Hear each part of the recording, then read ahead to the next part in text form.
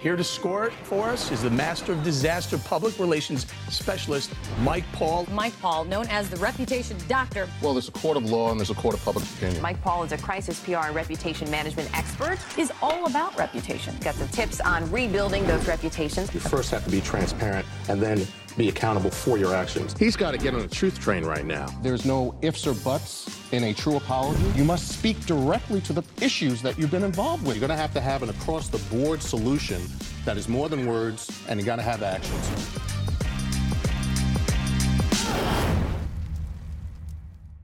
Let's do this!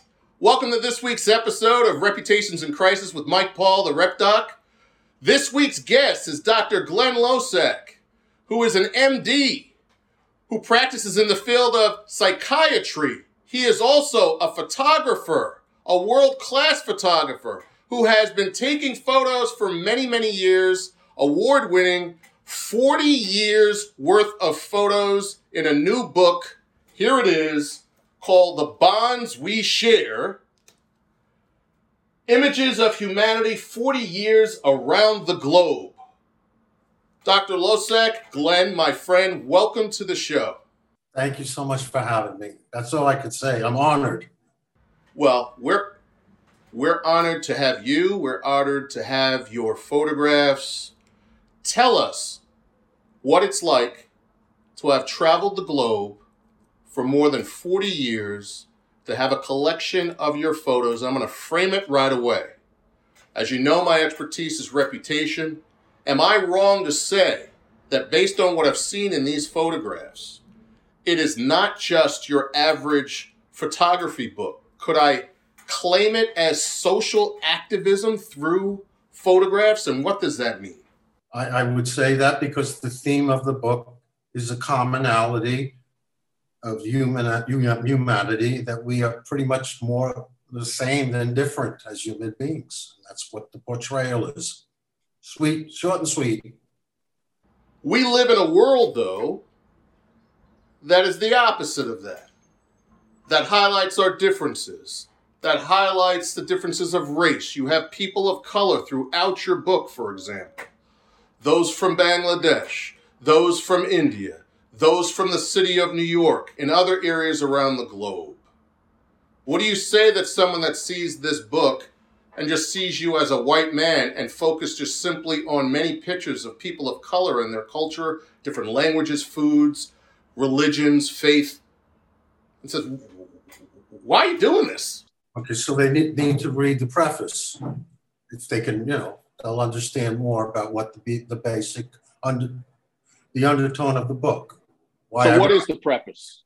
That basically what unites us is stronger in every sense than the borders that divide us, and all this divisiveness and all this hatred, this bigotry, the external appearance of a human being. I mean, to me, that's not important, although there are beautiful people of all kinds. But what unites us is that we have 46 chromosomes. Did you know that, Mike? Yes, that I know. 22 pairs are autosomes and the others are sex. So we're pretty much microscopically and macroscopically pretty similar. Well, we also have the same colored blood, don't we? Yes, we do. And you give me your heart, and I always give you my heart if I needed it. And a kidney, I got a kidney. We have always had that amongst us as friends. We've known each other for quite some number of years now. And so let's talk about, and we'll be having, thanks for your blessing, some of your photos throughout this episode for people to see, and we'll continue to show the cover of the book throughout as well. But what I see pictures of eyes, I see pictures of hearts that come through your framing of the camera, and I see pictures of parents with children or strangers with children that moves me every time. Talk about that commonality. Is that the type of thing that you hope that melts the heart of someone that only is filled with anger and deceit and wanting to put people down simply based on their differences? My photography is from another world. I don't know how much you or your audience has traveled. India, Bangladesh, the Dominican Republic, where I lived for 4 years and studied medicine and have gone back for 40 years. It's a different world. Explain. What does that mean? And they live in chaos, overpopulation. Religion is really important. Devotion to God is really important. They don't pull out 50s from their wallet like we do. They don't need a new car. The conspicuous consumption that we live by doesn't really exist with the 3 billion people over there that I photograph. So it's a different ball game.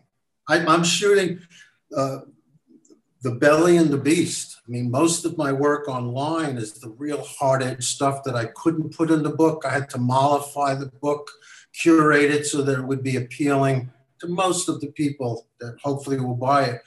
But I'm in the dust. I'm in the heart of, hell. Yeah. People that don't have a dime.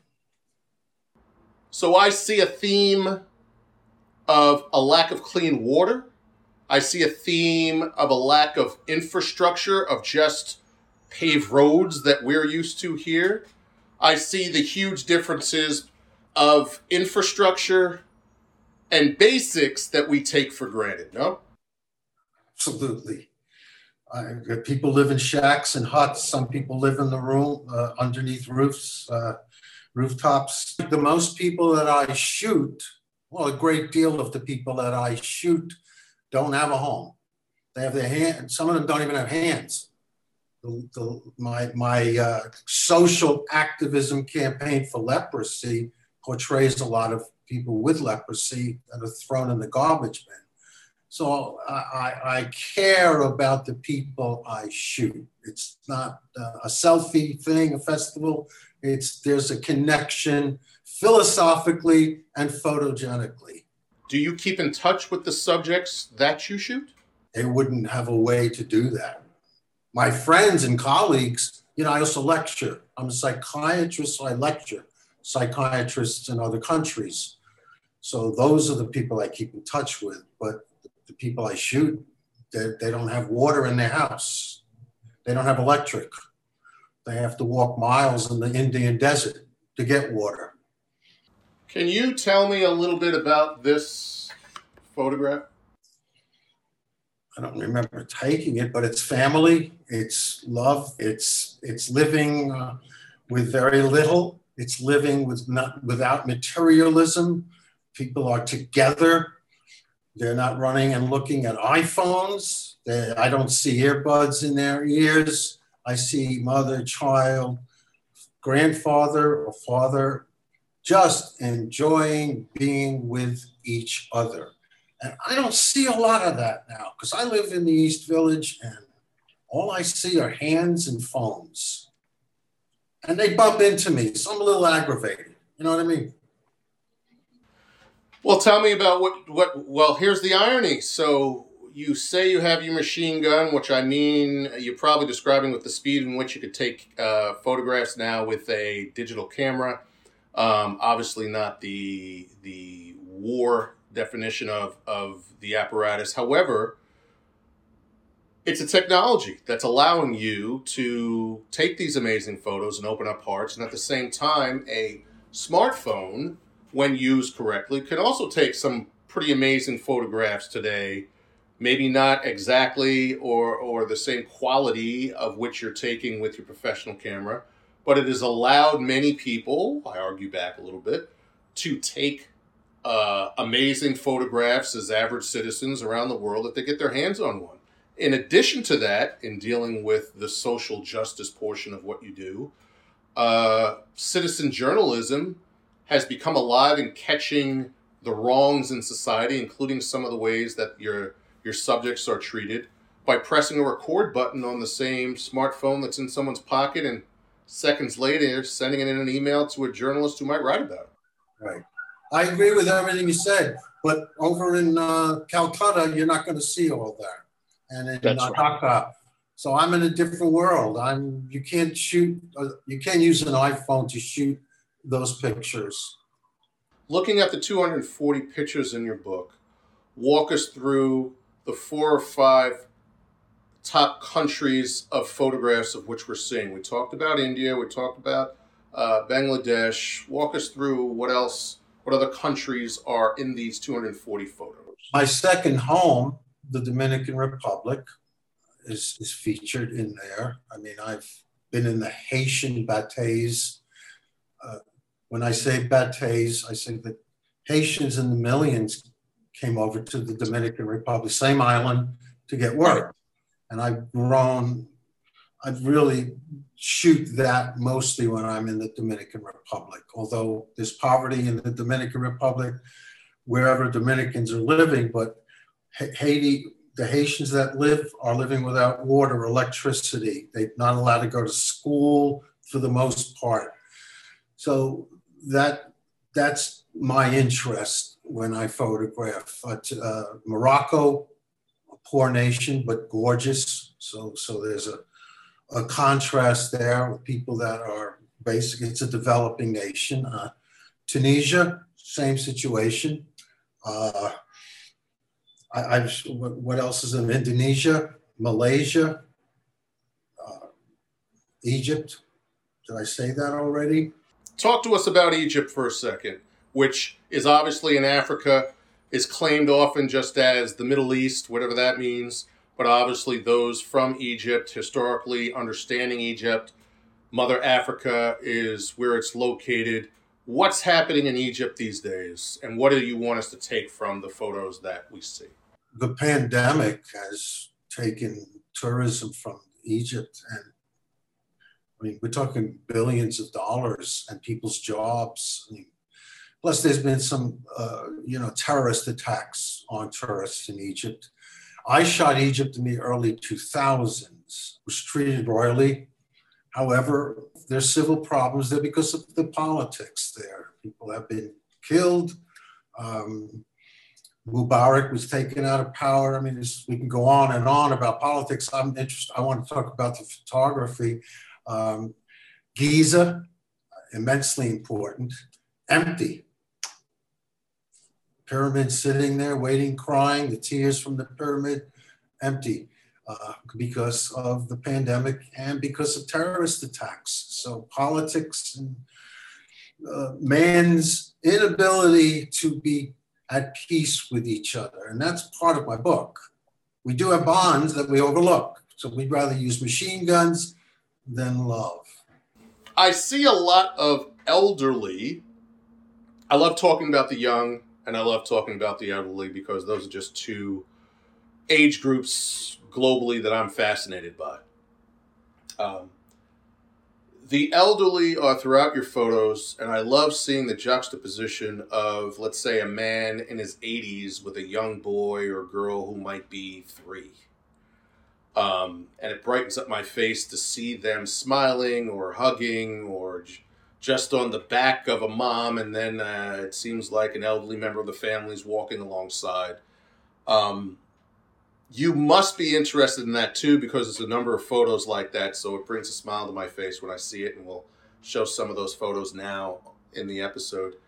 Talk me through that. When you're behind your lens, talk a little bit photographically now. Take us behind the lens. How do you choose your subject? How do you frame it? There's a lot of lighting. There's a lot of beautiful colors.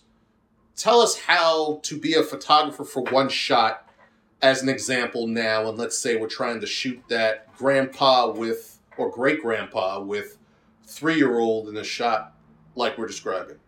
Okay, I'm trying not to be braggadocious or anything, but experience, instinct, technique certainly helps. It's not the camera. So everybody stop worrying what I use, and whatever you use, the best thing you have is what's in your hand. You feel a bond with the person, the people, and love. We're all bonded by love. It's unconscious. Sometimes it's subconscious. Then it turns to lust. That's just a psychiatric opinion. I'm allowed to do that because I have dibs on being a psychiatrist. But there are scenes that are beautiful, and they just hit my eye. And I know that using digital, you can take 1 million photos and throw 999,000 away. So that's opened up a whole new conversation of how we don't need film anymore. People that are, when I'm thinking of a photograph that you've just mentioned, I don't know if it's the same one, but the transaction of love, bonding, and how important that is, how it's not neglected, how it's shown, how it's portrayed. We're kind of like this, if I could get myself on the camera all day long, especially where I mean, really. And so the Eastern world believes in devotion, religion, family, important, really important. We are, I don't think we are. I mean, how many friends of yours goes to church or shul or Buddhist temples? Yeah, I mean, I have some. I know a lot of people only 10 years ago that were going more. I believe faith, in my opinion, in this country and in the circles that I run in, people are not leaning on their faith. They have more problems. They have more stresses. They have more anxiety. Yes, your profession helps in some ways. I don't know anyone that's within your profession, though, that doesn't at least somewhat honor those that practice faith and see its impact on people's health and people's anxiety and people's issues and people's understanding, to open up hearts and think beyond self. Quite frankly, I would question a therapist of any kind who did not honor that, even though they might not be a faith and believer themselves. But if love, so I want to ask a couple of questions. I'll ask 3 more questions. First one is, what is your definition of love beyond the photography, your overall experience? You've done a lot of different things in your life. If you're angry, if you know you are an oppressor, if you know you are a narcissist and you're watching this episode, what is your message for someone to hopefully get a seed to think about love in their heart with your definition of what love is? It's tough, but love sometimes is what would it be like without the other person around? I mean, love, how would you feel? When there's a crisis in your life, I think faith might enter in. You're asking someone for help that you've never even asked before. So fear, but we don't do it practice it on a daily basis. And I think that's the difference. As far as what love is, it's not lust. Now, we can go on, but you want me to keep these things short. So love is not lust. Teenagers that are, I love him. No, you don't. Love is learning about another person's need and forgetting about yourself for that moment. I think that's part of love. Giving without condition. You want to hear my childhood? All right, I'll stop. But giving of yourself without thinking about yourself, it's part. Yeah. It's not jealousy. It's not how many things you can do with what you have or how big or short. It's listening, learning, caring, and showing that you do. Empathy, sympathy. Yeah. Giving someone what they need at that moment, no matter how it hurts you, no matter how you hate, no matter how, as a father, how much you hate your daughter for wearing things, and you got to give a time and understanding. So that's love. Sacrificial. In the Christian faith, they use the term agape love, which is beyond self, something that only God can teach you what to do as a perfect being, and for you to seek to mirror that immensely sacrificial, only for others point of view of heart. Next question. There's a big difference in this world between the genders. I see photos of men, I see photos of women, I see photos of young girls, I see photos of young boys. what message do you want people to get from the differences between genders in your photos from the same perspective of humanity and seeking equality and the ability to think from another person's perspective? There are areas around the globe, including those of which you visit, where, let's say, men aren't so nice to women. And that's being kind to just describe it that way. We know some of the atrocities that are happening, not just in this country, but abroad in those countries. Abuse, absolute lack of equality, thought less than of an animal.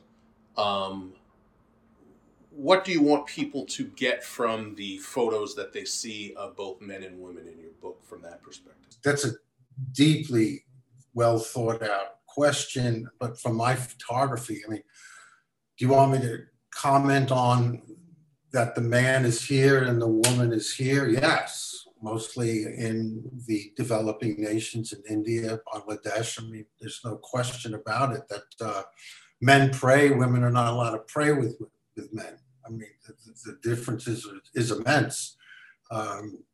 You will not see women in the streets walking without a veil or looking at you. They will look down on the streets. I mean, it's a very interesting concept, the female and the male in India and Bangladesh.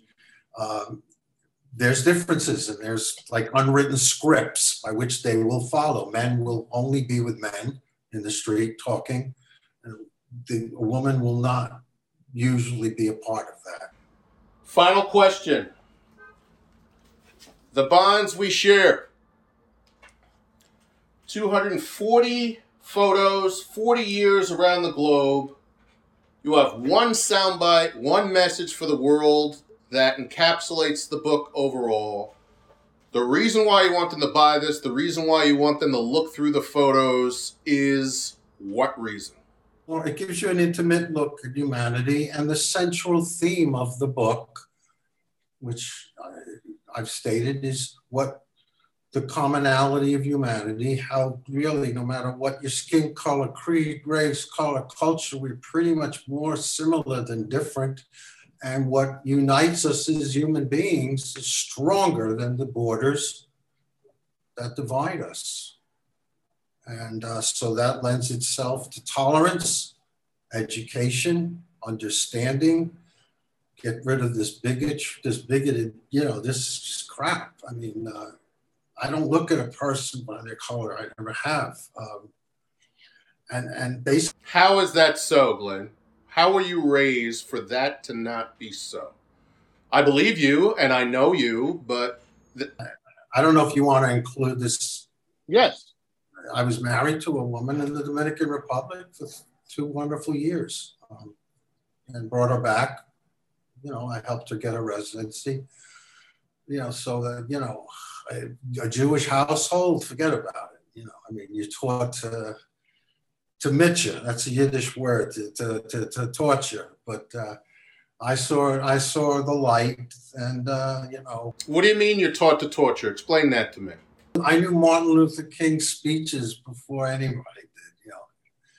So I consider myself a little bit more educated than lots of people. And look, I think it's inherent bigotry. In a Jewish household, how is that different traditionally? I want to know. You want to know? Well, a lot of Jewish people believe that they've worked hard for what they had, and they went through a Holocaust, and that they feel like people need to pick themselves up by their bootstraps and not take and be felt sorry for, because Hitler was killing them by the millions. So I think that's the mentality. It's sort of in the subconscious of a lot of elderly Jewish people. I think things are changing. And in a city like New York, with a large Jewish population and a large black population and a large people of color population, and someone who was born in Brooklyn, was brought up in Brooklyn, some of that still exists, sadly. But the less we talk about it, that's why I said let's talk about it for a minute and include it in the show. we're not going to accomplish this unless we talk about it. Humanity, even though it might be a difficult conversation, right? And to what you said, I answered this. I could absolutely try and put myself in the shoes of someone who has that perspective. I would hope that in hearing that perspective and saying, I'm sorry you went through that. I'm sorry that your family lived through that. I'm sorry that it at times has hardened you in that way. Can I tell you my story? And then hopefully that heart will open up and then we'll see some more similarities than differences. And maybe some differences from that of which our parents or grandparents taught us, and we might want to keep in touch and have a new bond. I've seen some of that in this pandemic, and I think it's part of the solution that can start with photographs and conversations and can get to that humanity, but it's pushing past that fear of saying, even to me, we've known each other, my God, do we want to go there? Yeah, that's what the whole thing is about. Now, of course, I'm a crisis guy. My whole job is to hope to make someone comfortable enough to talk about things that they've hidden and been afraid of their entire life to help them solve those problems for themselves and others.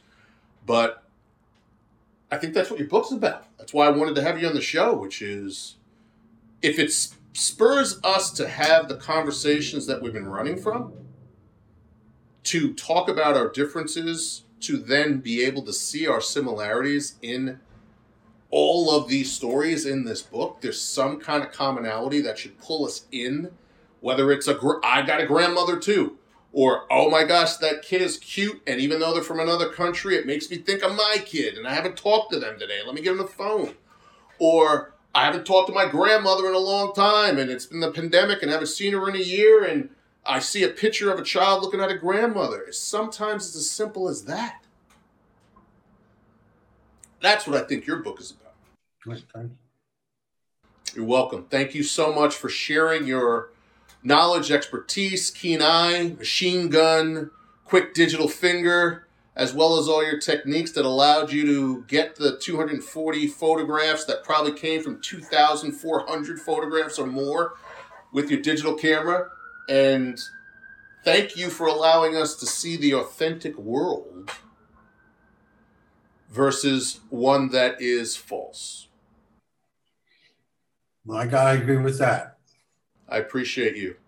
All right. Well, thank you very, very much for having me. This has been so wonderful. Thanks, Glenn. Thank you. You're a great man, a great photographer, a great psychiatrist, a great medical professional, and we thank you for all you do. I could sit here for hours. I get the Thanks a lot. God bless you. God bless everybody. Thank you. Buy the book. Thanks, Glenn. The website. The website has a lot of my real hard stuff and explains. Tell us the website. It's on Flickr. Just Google Glenn Losack. Just Google Glenn Losack. Losack. We will do so. Thank you so much, sir. God bless. Thank you. Thanks very much. You're welcome.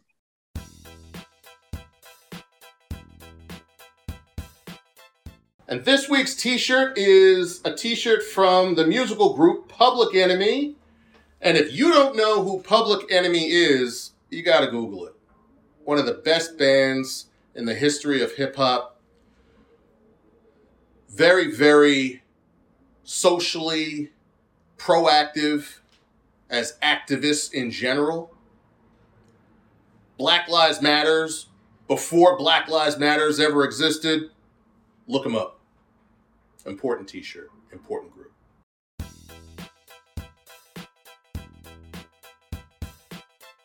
On this week's Rep Doc Opinion, look, Dr. Glenn Losack, great guy, amazing photographer, terrific book. Social activism through photography should wake us up to think, how are we more alike than different in a world of hate, in a world of difference, in a world of other? How do we think of family, love, and togetherness in a very different way? A book of photography is going to help us to do that. Buy it today on Amazon. The Bonds We Share by Dr. Glenn Losack. And thank you for watching Reputations in Crisis with Mike Paul, the Reputation Doctor. Please follow us on our YouTube channel, and you can also hear us on our podcast on Apple Podcasts, Google Podcasts, and Spotify. Remember, less head work, more heart work. Peace. We'll see you next week.